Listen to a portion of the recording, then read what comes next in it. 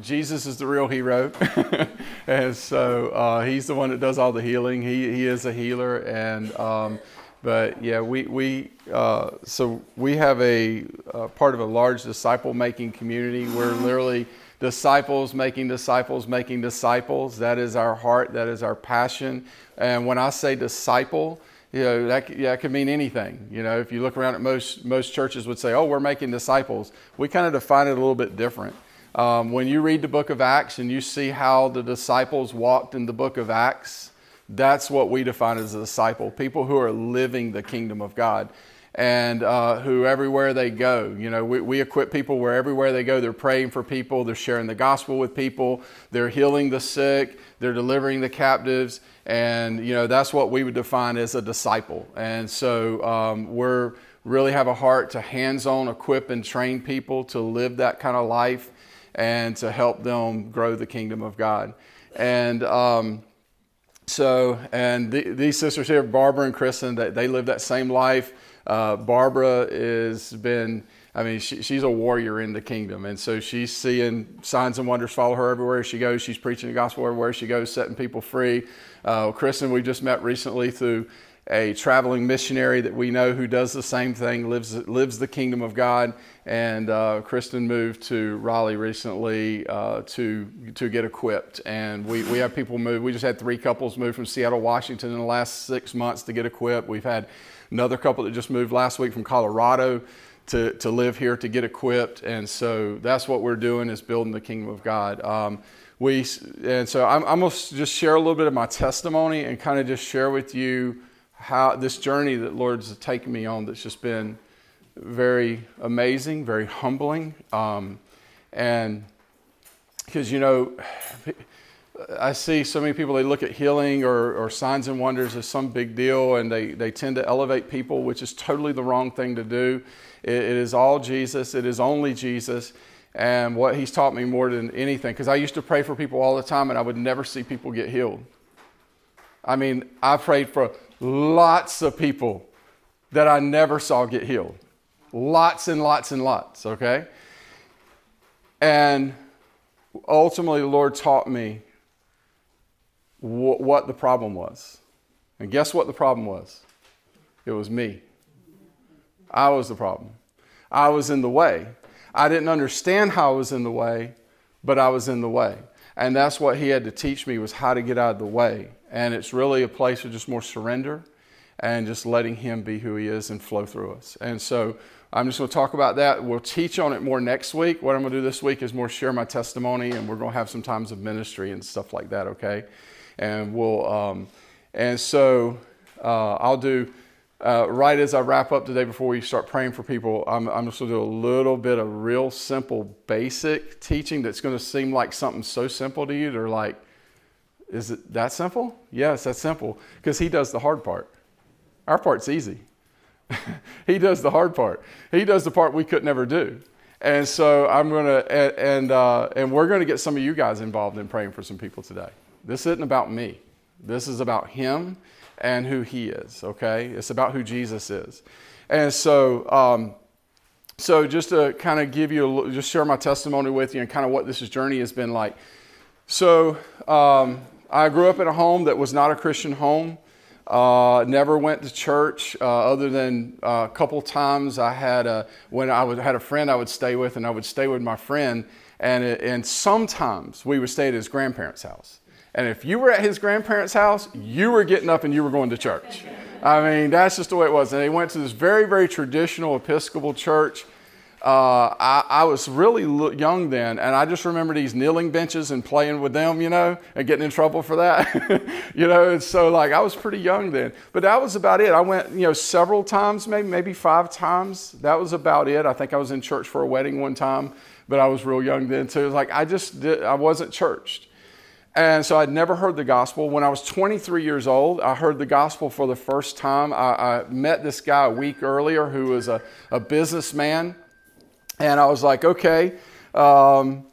He invited me to this business convention. And I thought, okay, well, I want to learn more about leadership and stuff like that.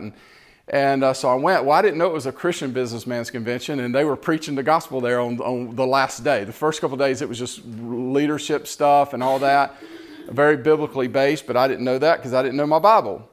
But then they preached the gospel that Sunday morning. They really had a very evangelistic service. I responded. I heard a message that we need to repent. It was actually one of those old school fire and brimstone messages. You know what I'm talking about?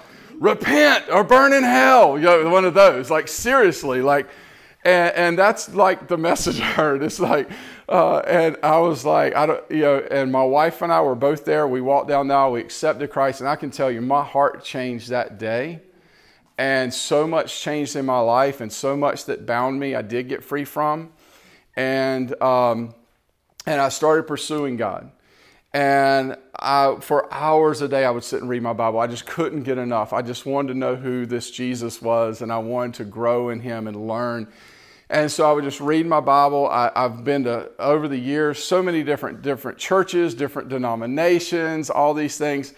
And so was baptized in water, fully submerged in water, baptized into Jesus back later that year when I was about 20, when I was still 23 years old. A couple years later, baptized in the Holy Spirit. And so, it's just been an incredible journey.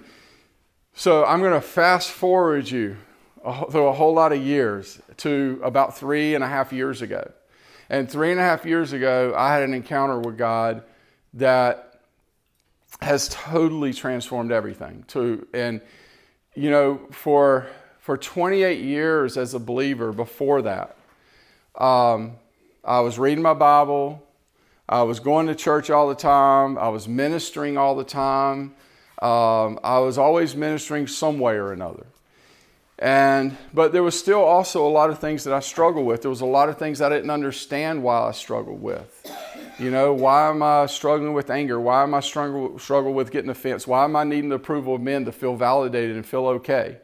I had habitual sins. I struggled with lust really bad. Why am I struggling with that? Why are these things a part of my life and I'm struggling with these things? And I can tell you now, Jesus has set me free completely, totally, 100%. And it started 3.5 years ago when I had a whole nother level of an encounter with him. And that's what I want to share with you and how that transformed me. And it's really the key, one of the foundational keys to us really moving to another level in Christ. So 3.5 years, well, probably about 2015 or 16, still in church all the time. I was an audio engineer, so I actually had a large church that was contracting with my company, and I'm running sound for like 4 services every Sunday, doing the midweek rehearsal, doing all this stuff. So I'm around church all the time, and I had a company that worked with churches, doing audio visual with them.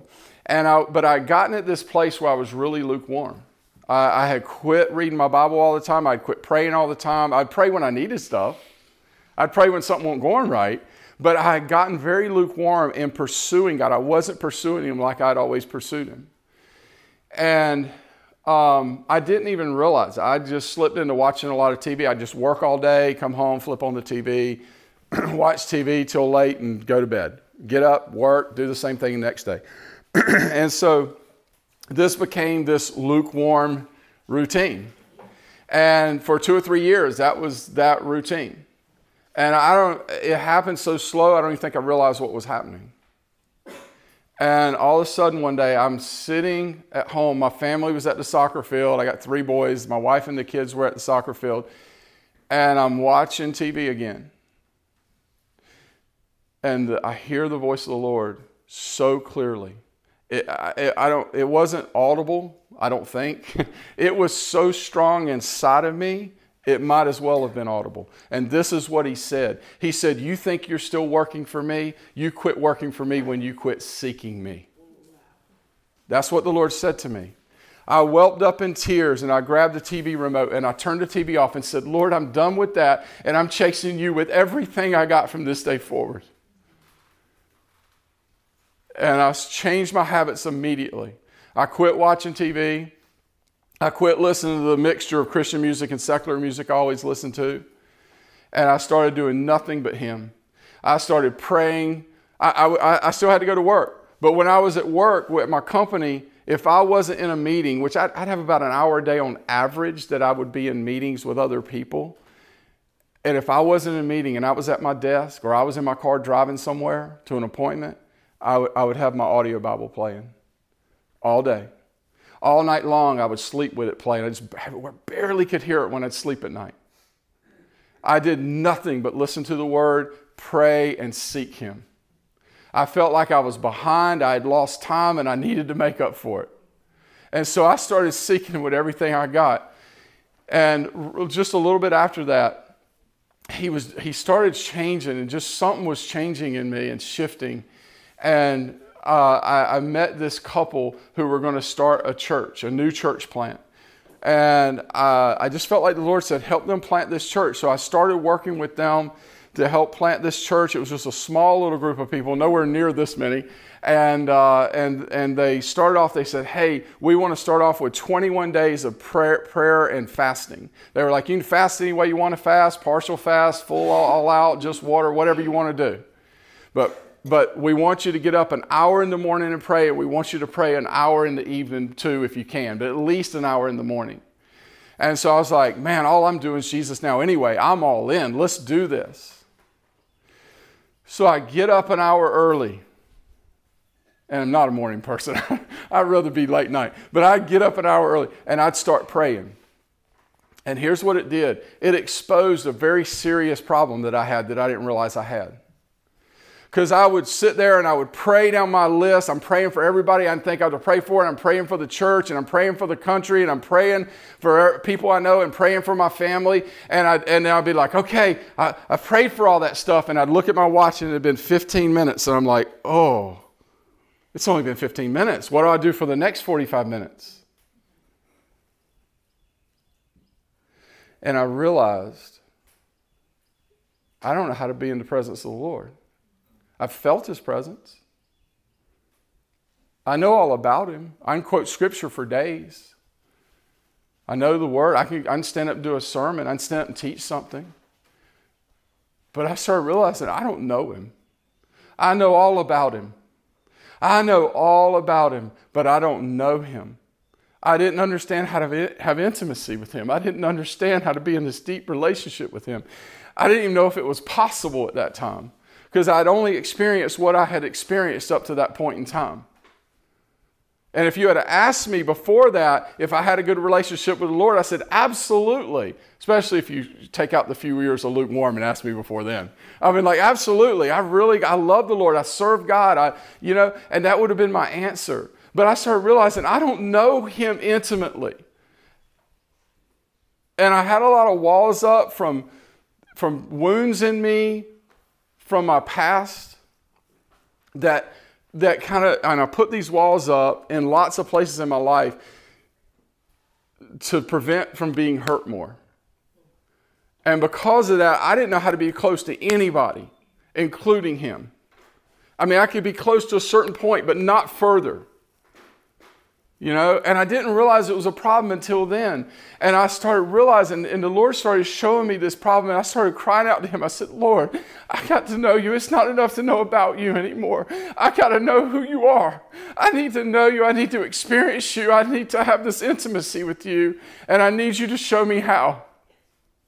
And I started crying out on my face before Him. And, and I had such a high expectation going into that time of prayer and fasting. I thought, Lord, You're going to show up, man. This is going to be, I've never prayed this much, like 21 days of prayer and fasting. This is going to be awesome. I've never done that before. I was like thinking something amazing was going to happen. And then I'm sitting here realizing I have this problem. And for the next about week and a half to 2 weeks, as I'm praying for an hour and forcing kind of striving to pray for an hour. And then an hour in the evening, I realize it's just so much hitting me. And for that first week or two, I felt like I was in a desert. I'm like, I thought this would be awesome. Where are You, Lord? Like, You're not here. I'm here, but You're not here. I feel You a little bit, but this isn't what I thought. But then the third week it shifted. And he showed up. And I would be on my face before him for hours, just weeping and just crying in his presence and going, Lord, come in me and take all this stuff out of me, change me, show me how to know you intimately. Show me how to know you. And I would be weeping, and I'd look at my watch, and it's been 2 hours. And I didn't even realize it felt like it'd been 15 minutes. And he started doing this work in me, and he started changing me. And he started showing me the junk I had in me that I'd had there as a born-again believer for 28 years. And there's still selfishness in me. And there's still self-centeredness in me. And everything is evolving around me. And yes, I love him and want to serve him. And yes, I'm doing things for other people. And it was just this big mixture of doing ministry for him and doing ministry for me. Doing ministry for him because I did want to serve him and please him. And he was changed me over those 28 years to care more about people. But at the same time, the wounds in me, I needed the approval of men. I needed the pats on the back. Hey, that was a good message. That was a good sermon. Wow, that was really good. And I needed that to feel validated because I was so messed up inside. And he started showing me my heart. And I started crying out saying, Lord, you got to change me. You got to take everything out of me that's not of you. And you need to come into the deepest place in me. And you need to change me. And Lord, I need more love. I need you to fill me with your love. I need to see things and people in the way you do. I need more love in me to love you like I should, because I know I don't now. I always thought I did, but I now realize I didn't even know how to have that kind of love. And it's something that you deserve a love that's beyond anything I can produce, and I need you to come and work it in me. And he started doing a work in me, and he started changing me. And then November of, so this journey for me, this started August of 18. November of 18, this pastor that I know from New York, that I barely know, I've met him a time or two, don't know a whole lot about them, and they don't know a whole lot about me, but I know them a little bit. And this pastor calls me and says, hey, I'm traveling with this missionary out of Ecuador called Pastor Carlos, and he really loves music, and he knows you got this commercial Christian recording studio, and he'd like to come by and see your studio and meet you. He wanted to meet me. He wanted to see the studio. There was nothing about me to meet then. And so, but he said they come by, and we go back into the studio control room, and we sit down. And he looks at me with this really puzzled look on his face. And then all of a sudden, he looks at me in the eye and he goes, you've been crying out to God. And he has heard your cries. You first started crying out to him about this. And he has heard your cries. And this is what he says. And he started prophesying to me exactly what I had talked to God about on my knees in my secret place, in my prayer closet. And he said, next, you started crying out to God about this. And he has heard your cries. And this is what God says. And he started just prophesying. And he prophesied to me for about 20 minutes. Everything I'd talked to God about on my knees in my prayer closet that I had told nobody. I had not told my wife. I had not told anybody. My wife knew something was going on with me and something was changing, but she didn't know what, because I wouldn't say anything to her because I couldn't explain what was going on. He was changing me so quickly and so fast, I couldn't put it into words. She just knew something was different, because when she'd come home, instead of the TV being on, I'd have the Bible in my lap and the TV's off. And if she would come on and flip the TV, I would say, hey, I'm going to go back and read. And I'd go back to my prayer closet and I'd hit my knees, or I'd open up my Bible back there. And he's prophesying everything to me so specifically that I'm talking to God about in secret. And nothing he said confused me until the very last thing he said to me. And it made no sense to me. And I realize now the only reason the Lord had him prophesy all this stuff that no one could have known but God was so I wouldn't disregard the last thing he said to me that I didn't understand. When he said this to me, I just didn't understand. I was really confused. Because here's what he said. He gets up to leave. He puts his hand on the doorknob of the control room to go out. And I stand up to follow him. And he stops. And he turns around. And he looked me straight in the eye. And he said, one thing you must do. You must deal with your sin. And he turned and left. That's the last words the prophet said to me. Last words the man of God spoke to me. I'm standing there, I whelp up in tears immediately. I said, Lord, what is he talking about? What is it that I've done? What have I done, Lord? Lord, I don't understand. Like even things I struggle with, habitual sins I struggle with, different things I struggle with, I don't struggle with anymore. Because all I do now is you. All I think about is you. All I do is read your word. All I do is pray. That is all I do anymore. What sin, Lord? What is he talking about? And then my next thought was, he must have heard from God wrong. And my next thought was, that's stupid. He just told me every single thing I've talked to God about in private that no one could know. And now I'm back to, Lord, what did I do? What have I done? What is he talking about? What is this about? I'm still standing in control room. He's out the front door. He's gone. And I just started seeking the Lord, going, Lord, what is this about? I don't understand. And 3 days later, for 3 days, I'm confused about this. The third night, I go into my room a couple hours early because I'm just going to spend time with the Lord and pray and listen to my audio Bible and just talk to him. And I go in and I hit play and I lay back on the pillow, and the minute my head hits the pillow, the Spirit of God came in the room stronger. I'm talking, look, I've been in worship services. I've felt the presence of God. This was like that times 100. I felt like the presence of God comes so strong upon me. And I knew it was him. And I felt this love and this peace and this acceptance. And then immediately he shows me one of my sins from my past. Just one. Don't matter what it is. By man's standards, it was a minor one. But there's no minor sin to God. There's no such thing. And he shows me this one sin. And all of a sudden, I start weeping because it's not just like him saying, oh, you did this. I am seeing my sin for the first time before a holy God. I'm seeing my sin before a holy God. In the Psalms 51, David says, Lord, against you only have I sinned. And I'm seeing my sin before him. I was used to comparing my sins to everybody else. Going, well, I'm doing better than them. I hadn't done half the stuff they've done. And, I'm doing better than look, I'm way better than they are. No, we're supposed to see our sins before a holy God. And all of us fall short when we look at him. We all need a Savior when we look at him. And none of us deserve it. There's nothing we can do to earn it. He laid his life down, died on that cross, crucified for us, to shed his blood, to atone for our sins, because it's not just about the sins we do every day. It's the sinful nature that we're born with.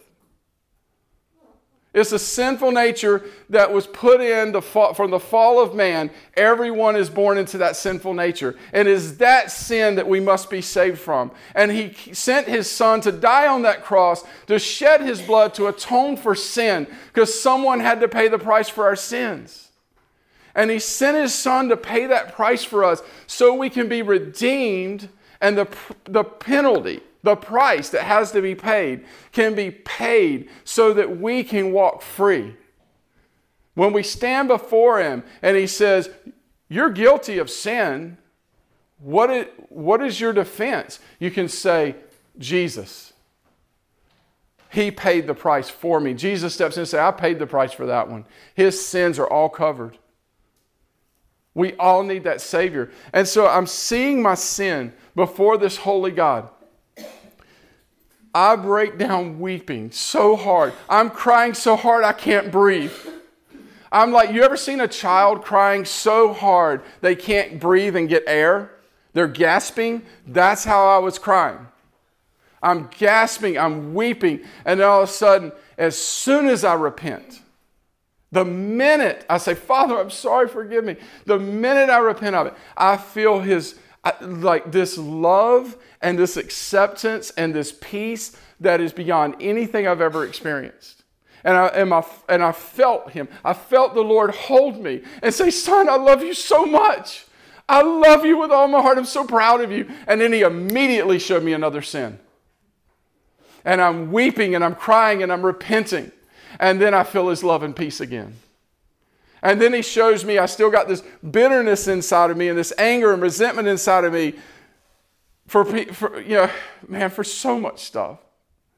For people in my past, people that did things, people that didn't do things that I thought they should do. People that did things they shouldn't have done. And he's showing me that I've got this bitterness in my heart. I've got this anger in my heart, and I need to forgive them. He says, if you don't forgive, neither will I forgive you. And he starts showing me I have this bitterness and junk in my heart, and I start just crying, repenting, saying, Lord, forgive me. And I started forgiving those people. And I started repenting of the bitterness and repenting of the anger and repenting of all this stuff. And then I would feel that love and peace come over me again, and I would feel him just holding me. And then he would show me another sin. And this went on for like 2 hours. I honestly, I don't know how long it was. I don't know if it was 30 minutes or 3 hours, but it seemed like it was a couple hours. And when it was over, he was showing me no more sins. He was just holding me. He was just loving me. He was just saying how proud he was of me. And I was free from everything I'd struggled with, ever. The offense was gone. The needing approval of men was gone. The needing to be validated was gone. The bitterness was gone. The anger was gone. The lust I'd struggled with was gone. The pornography addiction was gone that I hated. For 28 years as a Christian, I'm struggling with pornography and lust, and I hated it. And it brought so much condemnation and so much guilt. And since that day, I've had no desire to look any woman but straight in her eyes. And there's nothing but purity in my thoughts now. And it's because of him. He freed me. Now, I didn't understand what had happened. All I knew, I just had a crazy next level encounter with God, and I'm free. I am free. Everything was shifted. It was a year later before I understood it. So that next week,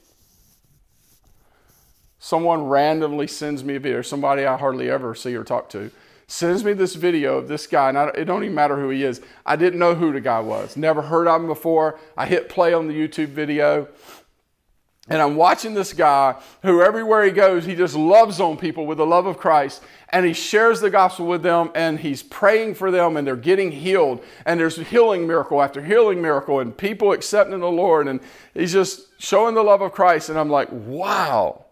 And I'm like several minutes into this video, and I know that this is what the Lord's calling me to do. And I'm scared out of my ever-loving mind. I'm like, Lord, you want me to walk up to a stranger I don't know and actually ask to pray for them? What? No way, I can't do that. I mean, it was a mountain of fear. I've never had a problem talking in front of people. I've done this for years.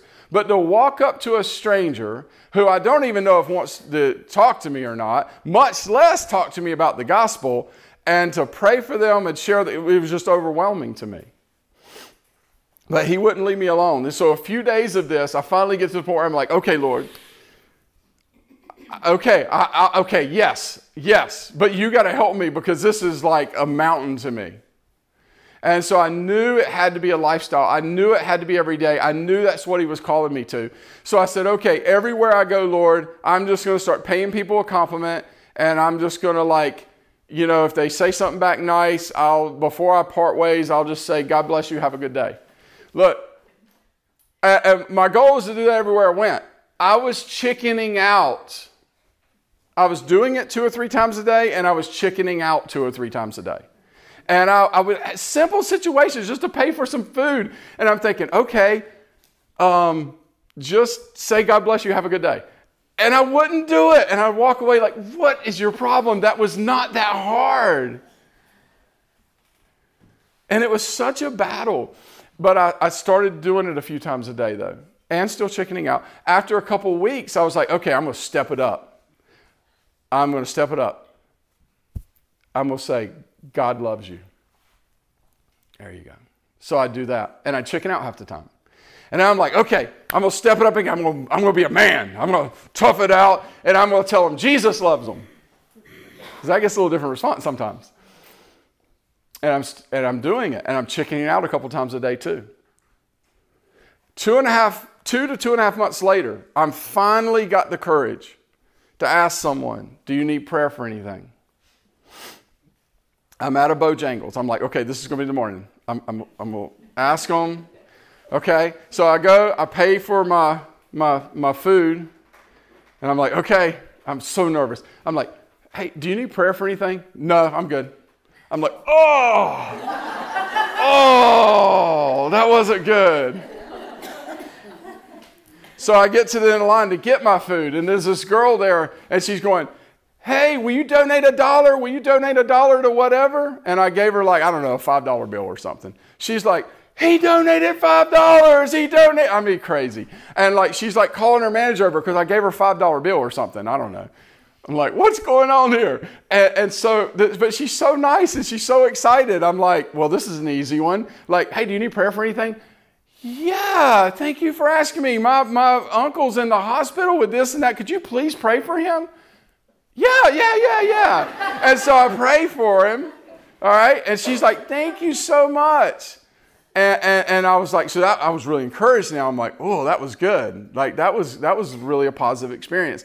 So I got my bag of food. I grabbed some napkins. I'm walking to head out, and there's a lady sweeping the floor, and I stepped past her, and I was like, all right, come on, I can do it. And I turned around and said, hey, ma'am, excuse me. I said, I know you're working right now, but, I just saw you. I said, do you need prayer for anything today?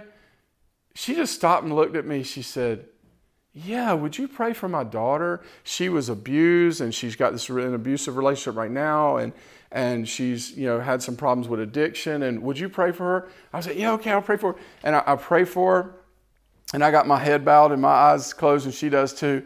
And I said, amen, and I look up, and she's bawling. She is bawling.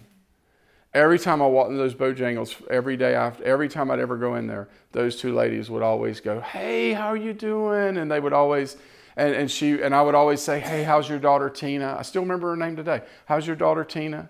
Oh, thank you for asking. She's actually doing better. And it was just beautiful. And I ended up sitting down with them and sharing the gospel with them on another visit.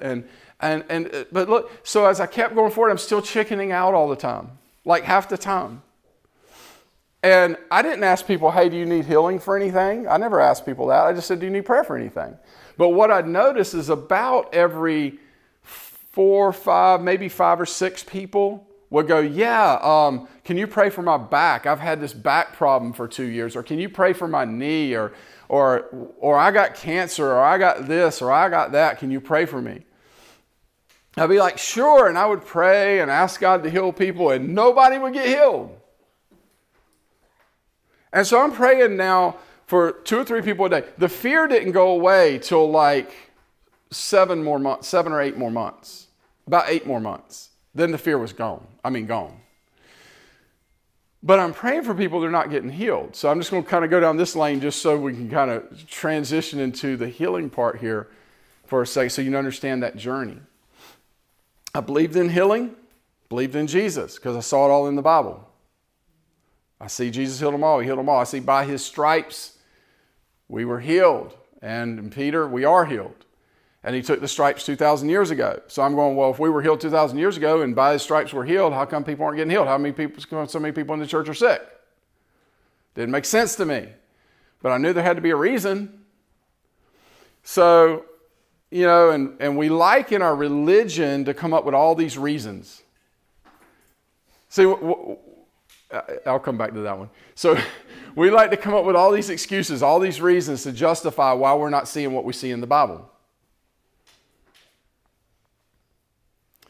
Well, I really believed in Jesus and I believed in healing. I was healed years ago. I had a ruptured disc in my lower back, had an MRI showing it fully ruptured.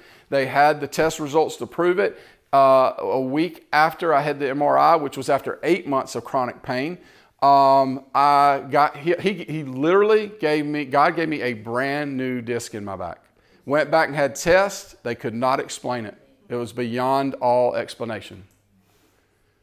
The doctor said, well, I don't know what to say. If you ever have a problem, come back. I said, Doc, I won't be back. That's the newest disc in my back. It's good. You know? And I never had a back problem since. That's been 20 years ago. All right? So I knew he was a healer. I'd seen a couple glimpses of healing here and there over the years. But most of the time what I was seeing, people would come up at church, they would pray for them, and they'd walk away hurting. That's what I saw most of the time.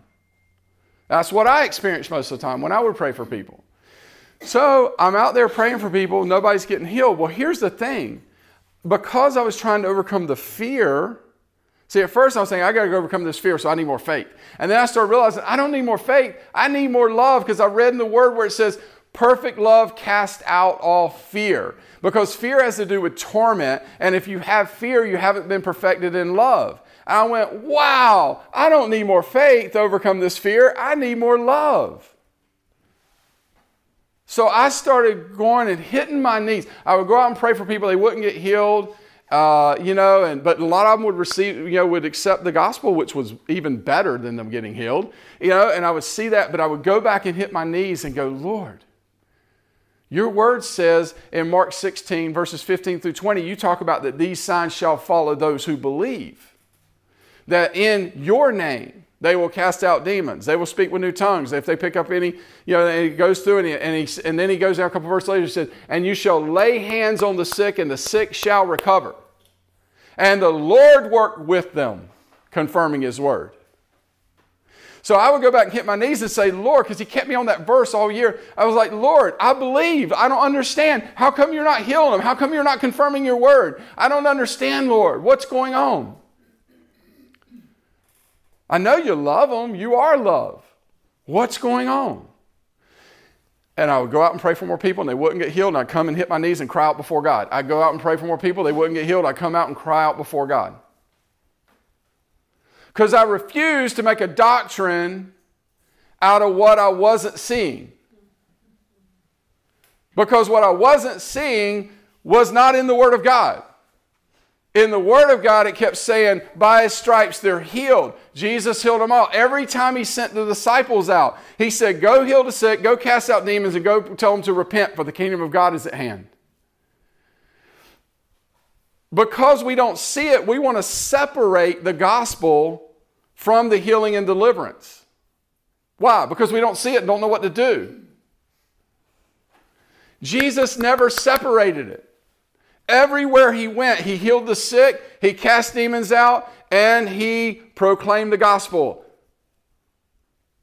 Every time He sent His disciples out, He told them, go heal the sick, go cast out unclean spirits, and go tell them to repent, for the kingdom of God is at hand.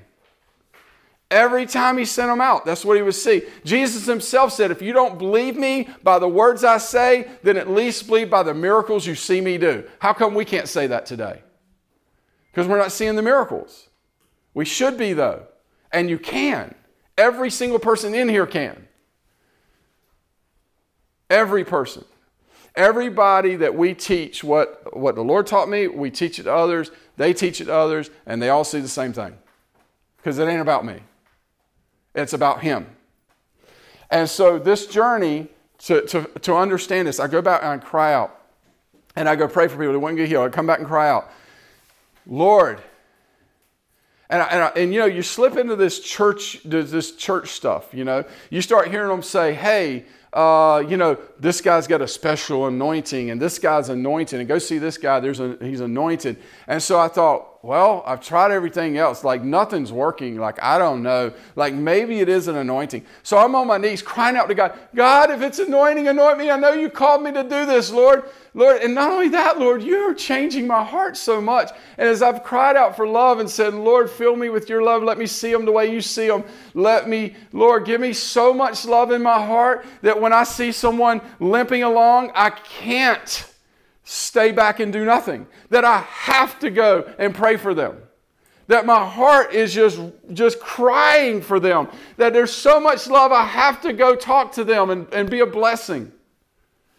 And he started changing my heart that way. So what would happen, I was now shifting in this place where I would pray for them, and I would run across these precious people who love God so much. And I would pray for them, and they have faith. And they wouldn't be healed. But he was filling with so much love, I'd walk away crying.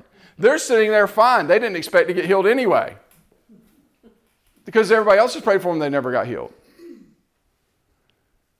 So even though they believe and God can do anything and whatever, they don't really expect it because they've never seen it. And I'm walking away, I'm the one crying. Because I'm like, Lord, they're still hurting so bad. It was such a nice person. They loved you. And I would cry out. So I'm, Lord, anoint me for like 2 months. And out praying for people every day. And then I'm on my knees crying out for anointing. And this was another time I heard him so clearly. The Holy Spirit says, stop. He said, you don't need more anointing. I am the anointing. And you have all of me that you need. He said, what you need is revelation. You don't understand things. There's things that you're not understanding. You need revelation, which means to reveal. It's like a bride with a dark veil on, and it literally means to lift the veil so they can see clearly. So I changed what I was praying for. I started every day going, Lord, teach me, reveal, show me what I don't see, show me what I don't understand. And I'd go out and pray for people and they wouldn't get healed. I'd come back, teach me. And yes, I'm sharing the gospel, but our topic today is healing, so I'm not downplaying sharing the gospel. We always share the gospel when we pray for people, okay? But I'm just emphasizing, I'm telling you the healing part, because that's what we were talking about, we wanted to do here today. So, and I would go back and I would cry out. And you know what? He started teaching me. Next week, I'm going to teach on exactly in detail what he taught me. And if you'll take the same thing and you will apply it as you pray for people, you will see him flow through you and do miracle after miracle after miracle. Will you see everyone you pray for healed? Nope. And I actually understand that now. Because for a while that confused me. I actually have really good clarity on that, and I know what needs to be done to see them healed. Because here's what I know now. He wants them all healed. But there are some things that need to happen sometimes before that's going to happen. Whereas other times it's just really simple. Just say in Jesus' name be healed. So here's what I'll give you the short summary version, and then we're going to teach on it when I'm back in 2 weeks. Excuse me, it's not next week, it's 2 weeks. All right, so the first thing was identity. Who we are in Christ. I knew all the verses, could have done a sermon on it, but it wasn't here. I understood the verses here. Here I was not a son. And he taught me, he took being a son or daughter of God to here. And it was deep revelation. I'll share some of that with you next week. And then the second thing, now getting that revelation of who we are as sons, I didn't see any difference in people being healed. Literally roughly about the 50th person I prayed for healing, I saw get miraculously healed right in front of me. I was at Briggs Restaurant in Wake Forest. I think the boy still works there. His name was Tommy, and he had severe back pain. I said, hey, you look like, what's going on? He's like, oh, severe back pain. I've been in bed for 3 months with Crohn's disease, and I just started back working, and I can't even touch my knees, and I'm having to bend over and bust these tables, and I'm just hurting so bad. How bad's your pain? 0 to 10? Oh, it's like a 10. Well, hey man, let me pray for you. God will heal you. Now, I didn't tell him I'd prayed for 49 in a row to be healed that weren't healed. I didn't tell him that. Don't tell him that, okay? And but I'm just like, okay, let me pray for him. I'm like, Lord, heal him. I'm quoting scripture and I'm asking God to heal and all this. And as soon as I finished praying, I said, do what you couldn't do before. And he goes, okay. And he bends over and touches the ground. He comes up with a shocked look on his face. And before I could say a word, because he was in disbelief that he could touch the ground, he bent back over and touched the ground again. I said, what's your pain level now? He said, it's gone. I have no pain. It's gone. And I said, isn't Jesus good? And honestly, I'm not sure if he was more surprised or I was. I mean, I'm serious. I'm just being honest because I was believing, but like I was praying for so many people and never seeing it. And then about the 80th person I prayed for also got healed, and that was a messed up knee. Okay? And immediately healed. All right? And so, but this was during that time that he was teaching me, all right? And after he started teaching me, so the second thing he taught me, which I'll talk about in detail last night, was to pray in authority instead of asking God to heal people. You say, well, aren't there things we're supposed to ask God for? Absolutely. There's a lot of things we're supposed to ask him for. Healing's not one of them. Healing's one we're supposed to walk in authority. Jesus said, I give you authority. I give you the power. It actually means authoritative power if you look at it in the Greek. I give you authoritative power to trample on serpents and scorpions and over all the power of the enemy. It says Jesus went about healing the sick and all who were oppressed of the devil. So if sickness is the oppression of the devil, and we can tread on serpents and scorpions and over all the power of the enemy, then that's something we're supposed to tread over. We're supposed to walk in authority over it. And the way the Lord gave me that one is this was more of an impression more than hearing him as a thought like he normally talks to me. But I just felt this strong impression like I was supposed to go get my Bible and highlight everything Jesus said, verbally said when people were healed. And to highlight what the disciples verbally said when people were healed. And you know what I realized? I got partway through, I got to Acts chapter 8, and I'm reading this section of scripture I'll talk about when I come back, and it clicked. I went, oh my goodness, I'm not praying like they're praying. They never, ever, ever asked God to heal anybody. They would say, in the name of Jesus Christ of Nazareth, arise and walk. Stretch forth your hand. Lazarus, come forth. It didn't matter if it was the disciples or Jesus. That's what you see in scripture every time. The closest thing you see to asking is Jesus one time says this prayer before he raises Lazarus from the dead. But then right before he raises him, he says, Father, I don't pray this for any reason except for them. This is just for them. This is just for them. Lazarus, come forth. You see the authority? Okay. So I started learning, praying authority. So when I had this revelation, man, I was like, this is it. Game on. I couldn't even sleep that night. I thought I had the key. I thought, okay, I'm going to go. Everyone's going to get healed. And so I go out and I see this lady and I'll tell this next week, but I pray for her, boom, she gets healed. And I'll tell you more about that one later when I come back. And so then he taught me a third thing. So when he taught me the second one, the praying in authority, I saw my percentages go from averaging, remember number 50 was healed, number 80 was healed, so I'm like 1 out of 40. So if you were sick, you probably didn't want to come have me pray for you. Okay? Not very good odds.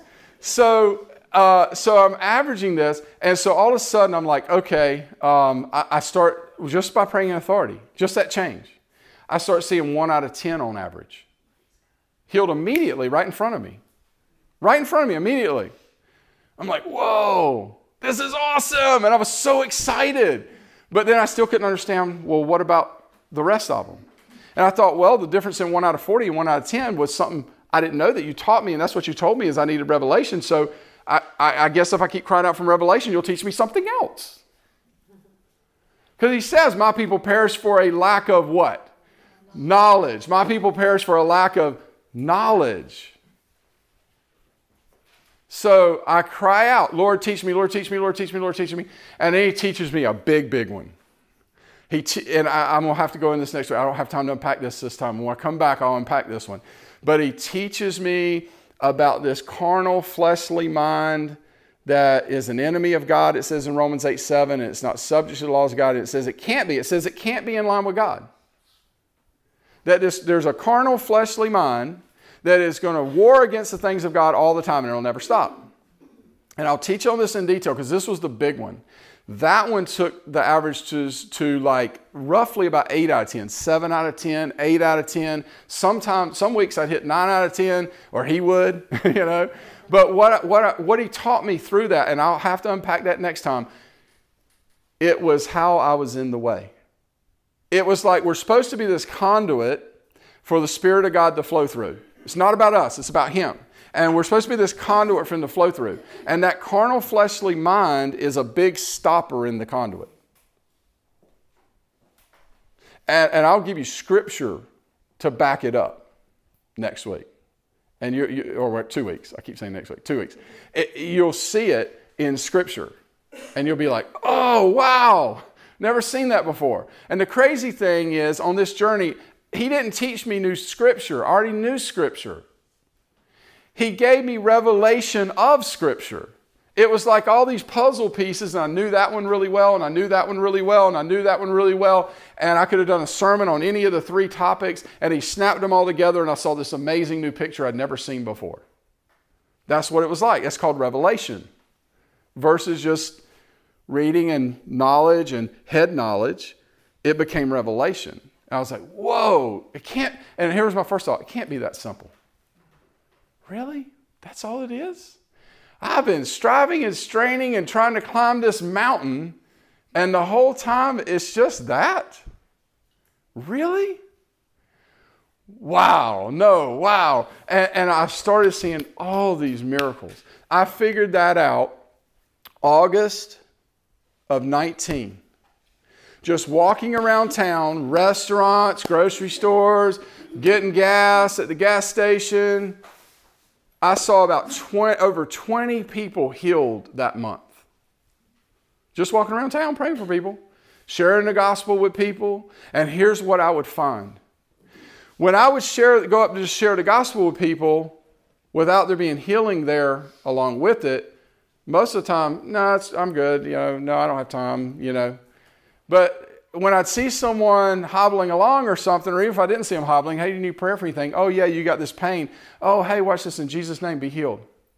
Hey, check it. What do you mean check it? Check it. Like right now, check it. What did you do? What did you do? I didn't do anything. It's all Him. No. I'm a believer. I've had many people pray for me. What did you do? I didn't do anything. It's all Him. He just taught me a few things. What did He teach you? Like people, or if it's someone who's not a believer, they're not born again, they would be like, whoa, how did this happen? How did this happen? And I would be like, yeah, and I would just start telling them about Jesus. I'd start sharing the gospel with them. You say they have to be a believer? No, they don't. I was at the coffee shop at the mall, guy and a girl behind the counter. There was nobody else in line. Thank you, Jesus. He just set that up. I'm like, hey, can I ask y'all a crazy question? They were like, yes, this is going to be a crazy one. They were like, no, it's fine. I'm sure they thought I was asking about something in the mall. I said, either one of you have any physical pain in your body at all right now? The girl goes, yeah, my back's all messed up. I said, can I pray for you? I said, God will heal your back. She looked me straight in the eyes. She goes, I don't believe in God. I said, I didn't ask you if you believe in God. I was just wondering if you wanted your back to quit hurting. Well, of course I want my back to quit hurting. Well, let me pray for you. Well, I don't believe anything will happen because I know there's not a God. I said, well, what's the worst that can happen? Worst that happens, your back still hurts. The best that happens is it doesn't hurt anymore. Why don't you let me pray for you? Well, okay, but make it quick. Okay, meet me at the end of the counter. In the name of Jesus, back be healed, all pain go. Hey, just out of curiosity, don't check for the pain yet, but you feel anything going on in your back? Yeah, it's really tingly and hot. I asked the Lord healing it. Actually, I didn't say it to her because I didn't want to say the Lord. I just said, it's being healed. I said, just let me know when that, focus on that, let me know when it goes away. About 30 seconds later, she goes, okay, stop. I said, check it. She bends, she looks at me real weird. I said, go ahead, try to make it hurt. And she's like going every weird way you can imagine. Like I couldn't even move, like start to move these kind of ways. Like she's moving all over trying to make this thing hurt. She can't make it hurt. And she's going, what? How did this happen? Like, I don't understand. This is weird. How did this happen? Like, it really doesn't hurt. I don't understand. I said, I know what happened. What? I understand. What? I don't understand. This is weird. Do you want to know? Yeah, I want to. Are you sure you want to know? Yes, I want to know. It's Jesus. He loves you so much. And you're not thinking about him and he doesn't, and you don't believe in him, but he believes in you and he loves you with all of his heart. And he's showing you how much he loves you here today. He cares about you so much. You're precious to him.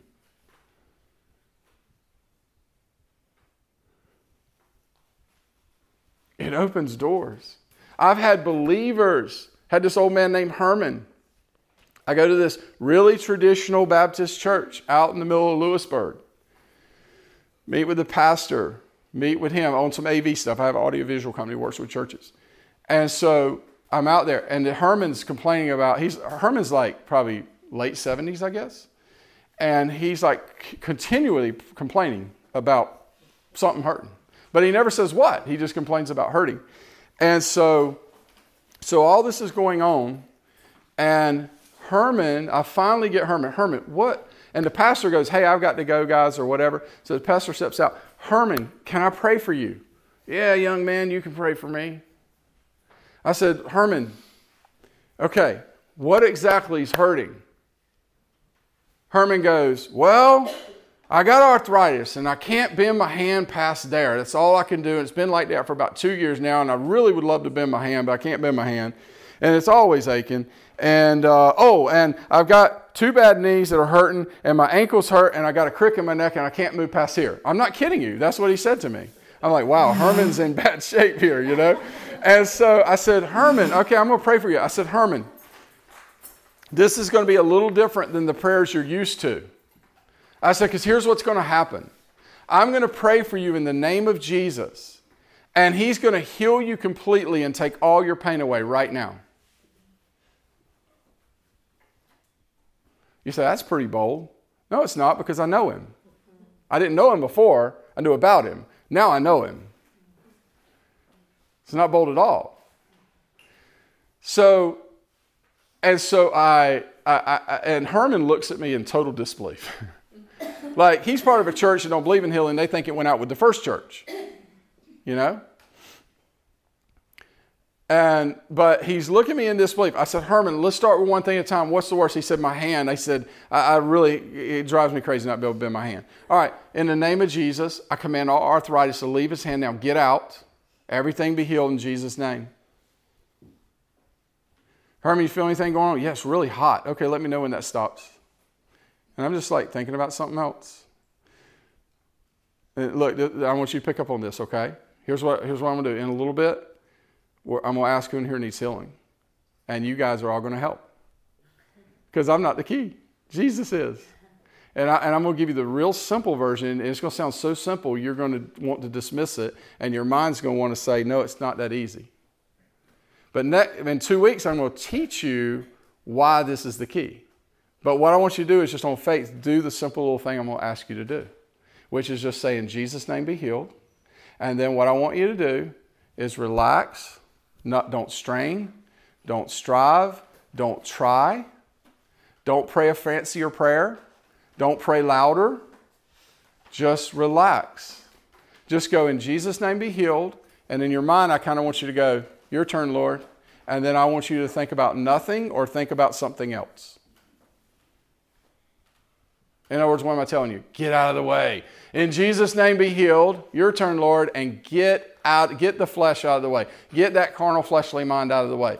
Get that carnal fleshly mind is going to interfere. It's going to want to say things like, now how many of y'all have ever heard this before when you pray for someone?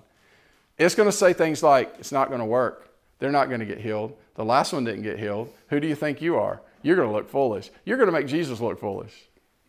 Y'all ever heard a little voice talking to you like that? That's the problem.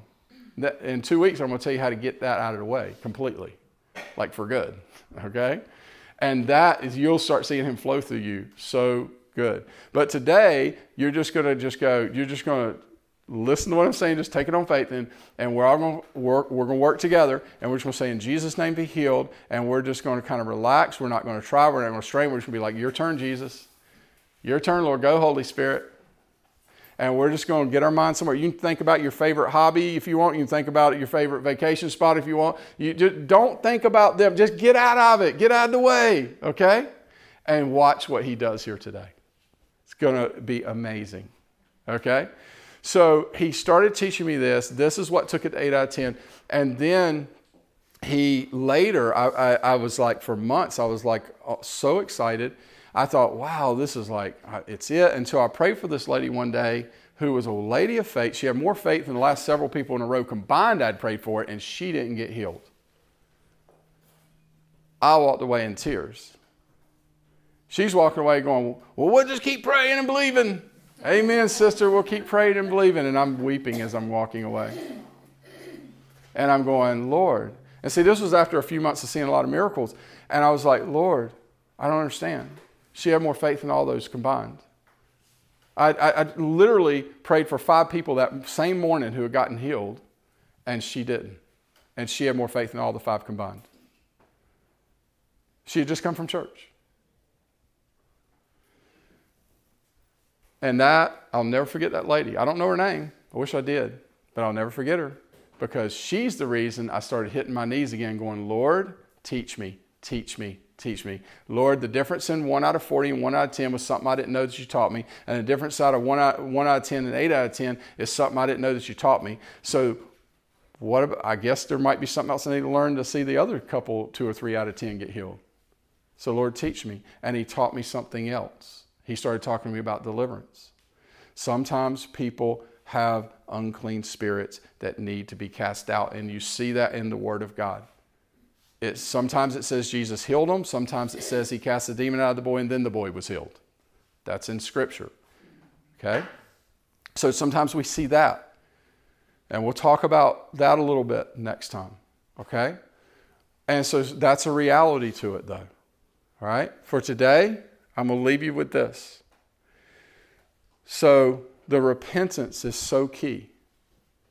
All right? One of the things I've seen as I've continued down this journey, I can't even count how many times I've prayed for a believer and gone, in Jesus' name be healed. And I'm used to seeing 70, 80% immediately healed. I can't tell you how many times I've prayed for a believer and not seen them healed, weren't healed, nothing changed. Prayed again, nothing changed. Prayed again, nothing changed. Okay? And here's what I've learned to do now. I can't even count how many times this has been the key. I just say, hey, you're a believer, right? Yeah. Okay. So here's what I want you to do. I want you to just ask the Lord what it is. Or just ask the Lord, is there anything at all you need to repent of? Or anybody you need to forgive that in any way, shape, or form has to do with this injury you have? And I'm not even saying, or just the hindrance of it being healed. Just in any way, shape, or form has to do with it. It's associated in some way. Just ask him. Here's what I've seen that has blown my mind. He always tells them. He always tells them. That's been, like, at first, I didn't realize, but I started seeing the patterns, he's always telling them. Why? Because the Holy Spirit convicts us of sin to draw us into repentance so we can come back in the safe place with God. And here's what happens. As soon as he shows them and they forgive someone or they repent of what he shows them, sometimes he'll show them just one thing. Sometimes he'll show them 5 things. Like, boom, boom, boom, 5 things. Oh, wow, he just showed me 5 things. Okay, all right, well, repent. And they repent or forgive. And then here's all I do. All right, in Jesus' name be healed. Boom, they're healed. I see that more times than I can count. So that's one of them. And then sometimes it's a little more involved. Because sometimes there's a whole lot of repentance that needs to happen. Sometimes there's some really, really, really deep trauma that needs to be dealt with. Sometimes there's some generational stuff involved. There's different things that I've learned along the way. And I do this every day. I 6 days a week, I get up in the morning, I spend time with the Lord. I minister from noontime or so to midnight, 6 days a week. I never stop. I go person to person, house to house, person to person, house to house. We're ministering to people. We're seeing the sick healed. We're seeing the captives delivered. We're seeing the gospel preached. We're seeing people baptized. We baptize about 50 or 60 people a year. And we got a whole group of disciples now. We started about 18 months ago, year and a half ago, roughly. Maybe it's been 19 or 20 months, something like that, but roughly a year and a half ago, we were trying to figure out how to disciple people. And we ran across an amazing brother in Burlington, North Carolina, who taught us an amazing system of disciple making that we were able to adopt that system. We had about 8 of us, maybe 10 of us at most, that were out living this life at that time. And so we had one home fellowship. And in the last year and a half, we've grown to over 30 home fellowships with over a dozen adults. And everyone in our fellowships is being personally discipled by somebody to teach them how to live out the kingdom of God in their everyday life, everywhere they go. And that's what our focus is. And we want to grow them in the Lord, grow them in intimacy with the Lord, relationship with the Lord, grow them in doctrine and scripture to make sure they're solid in truth. And we want them to learn how to live the kingdom and how to make other disciples who can do the same. Okay? So that's what we do now. And the repentance is so important, okay? This is the last little thing I'm going to tell you. When we look at Scripture, and so here's the crazy thing. So after I got set free from this deep repentance He led me through, okay, I said, Lord, what was my birth process like to be born again? I don't know why I asked that question. I just did. Because I said, Lord, I feel like it took me 28 years to get birthed. I mean, it felt like a long, long, hard labor, you know? And He showed me this, I had a waking vision for the first time in my life. And here's what He showed me. And later I found it in Scripture. I'm like, whoa. And so here's what He showed me. I see this image of me in the desert as an adult. And weird, I have an umbilical cord attached to me. Isn't that weird? And the umbilical cord is going across the desert, through the Red Sea, which in my vision was still parted. And it was attached to a half-dead me on the cross in Egypt, in the world. And God looks at the half-dead me on the cross and He says, will you hurry up and die? And then it flashes to that night where the Holy Spirit came into my room and led me through that deep, thorough, complete repentance. Forgiving everyone, repenting of everything. And then it flashes back to the half-dead me on the cross, which dies completely. The Red Sea that was parted closes up and severs and removes the umbilical cord. See, the umbilical cord was the attachment of the new man in Christ, attaching him back through the waters of baptism, the Red Sea, back to the half-dead me that was on the cross, the old man of sin. And the stuff from the old life was contaminating my new man, and he was stuck in the desert. And when the Red Sea closed up, removed the umbilical cord, He looked at the me in the desert and said, okay, my son, you can now go to the promised land.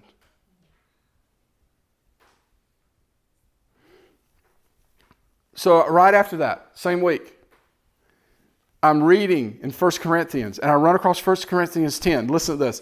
Moreover, brethren, I do not want you to be unaware that all of our fathers were under the cloud, which was what? The Holy Spirit. In the desert, they followed the cloud by day and the pillar of fire by night. That was the Holy Spirit. They were all under the cloud and all passed through the sea. Now listen to this wording. All were baptized into Moses, because Christ hadn't come yet. This is a foreshadowing of what's happening with Christ. All were baptized in the cloud and in the sea. What? They were baptized in the sea? They were water baptized when they went through the Red Sea? That was their water baptism? And when they were following the cloud by day and the pillar of fire by night and they were under the cloud, that was their baptism of the Spirit?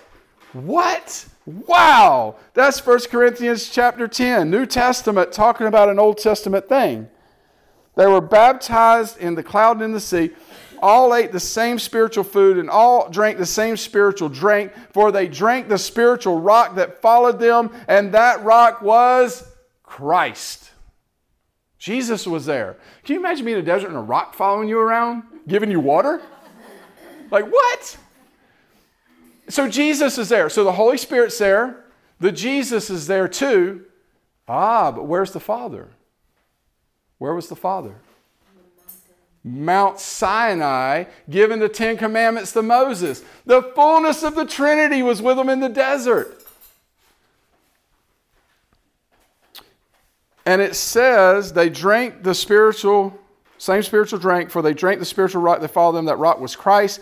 But with most of them, God was not well pleased, for their bodies were scattered in the wilderness. Here's what I've come to learn. For 28 years, I was stuck in the desert. Was I born again? Yes, just like a picture of them being born again. All right, well, wait, you got to repent before you get baptized for it to be born again. You got to repent first. It's not just to ask Jesus in your heart. That's not in Scripture. You got to repent of your sins. You have to turn from them and turn to Jesus. That's repentance. Where was their repentance? It's when they decided to leave Egypt, their old life. That's where they had been for 400 years in slavery, in bondage to their enemy. They were in slavery for 400 years. It's where their homes were, though. It's where their families were. It's where all they knew. And they decided, wait, okay, Moses, you want us to do what? Follow God? Follow God to leave Egypt and follow God to a promised land. When they decided to follow God and leave that old life, that was their repentance. They're turning from the old. They're turning to follow Jesus. They're turning to follow God. So once they have that initial repentance, he takes them through the waters of baptism, through the Red Sea. He puts them under the cloud, baptized in the Spirit. A picture of being born again. Where are they supposed to be, though? After 40 days of travel across the desert, they're supposed to be in the promised land. But where are they stuck for 40 years? The desert. Here's what I understood. For 28 years, I was stuck in the desert as a born-again believer, just like they were. I was stuck in the desert. And it was a year later before I understood this. Most Christians are stuck in the desert. They're experiencing God. The basic provisions are there. They got all they need. Just like they did. But they're stuck in the desert. And the problem is, when I was in the desert, I didn't know I was in the desert. Because everybody around me was in the desert. Everybody I went to church with was in the desert. The pastor was preaching from a pulpit in the desert. Because he didn't know the way to the promised land either. He was bound with the same junk as everybody in the congregation was. He just hid it better. And we wear our mask and we look like everything's great and we go and inside we're all messed up. That's where I was for 28 years. And we're stuck in the desert when we're supposed to be in the promised land. And you say, well, how do I get to the promised land? The same way that the Israelites, the same thing they had to do to get the promised land is the same thing we as born-again believers have to do to get from the desert to the promised land. You can experience God in the desert for the rest of your life here on earth if you want. Or you can do what's needed to be done to move to the promised land. You say, well, what is that? Same thing he was trying to get them to do. He tells them to purify your hearts, you sinners. He's like, purify all that stuff out. Quit thinking about the old life in Egypt and being attached to that and saying, man, we should just go back to Egypt. We had it better there. I mean, at least there we had. No, cut the ties with the old life. Realize you're the new creation in Christ and accept God's ways and His truth and repent and turn from all that stuff and cut ties with it completely. Purge it out. But he said most of them couldn't do that. So he was not well pleased with them. So many of them died in the wilderness. Only a few of them that entered that desert originally got to go to the promised land. What is the key to it? The repentance. The repentance. Okay, so before we start praying for people, here's what I want to ask of you. You can do this if you want to, but this is what I'm going to encourage you to do. I want you to just get quiet before God for a minute. And I want you to ask Him. Say, Lord, if there's anything in my heart not of you, I ask that you show me. If there's someone I need to forgive that I've got anger toward, that I've got bitterness toward, that I've got frustration with, that I'm aggravated with, show me. If there's any sin that I've had in my heart, any things I'm believing that are not of you, any emotions in my heart toward things or people or situations that are not of you, show me, Lord, that I may repent. And whatever He shows you, just say, Father, I repent of anger. I repent, Lord, and I turn to you, Jesus. I repent of all the frustration. Lord, I forgive. I forgive my sister. I forgive my brother. Forgive my parents. I forgive them, Lord. I repent of having that unforgiveness in my heart. I repent of judging them. Lord, I repent of the anger I had in my heart. I repent of the resentment and the bitterness.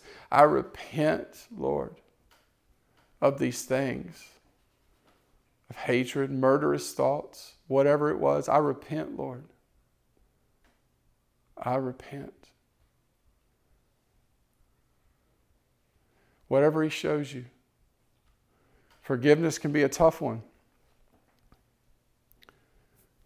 I've had some people, they've had to go home and just spend a few weeks with the Lord, asking Him to help them with it, to forgive someone, because what they did was so bad. But it says in the Word, our struggle is not against flesh and blood, but against powers and principalities and evil spirits of the dark world. And the reality is, no matter what those people did, if they knew Jesus, not religion, they knew Jesus. Relationship, they'd have never done those things. People that are hurt other people. They get hurt by others. They get demonized. They get full, and all of a sudden they're doing stuff that they hated themselves, and they're hurting other people. And it's the enemy working through them to hurt person after person after person.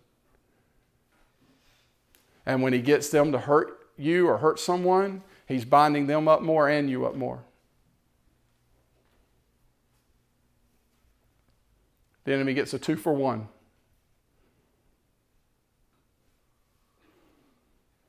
Let him into those places. Give it to him. Give him the hurt. Give him the pain. Cast your burdens upon him. And just repent. And when you're ready, if you need healing, just stand up or raise your hand.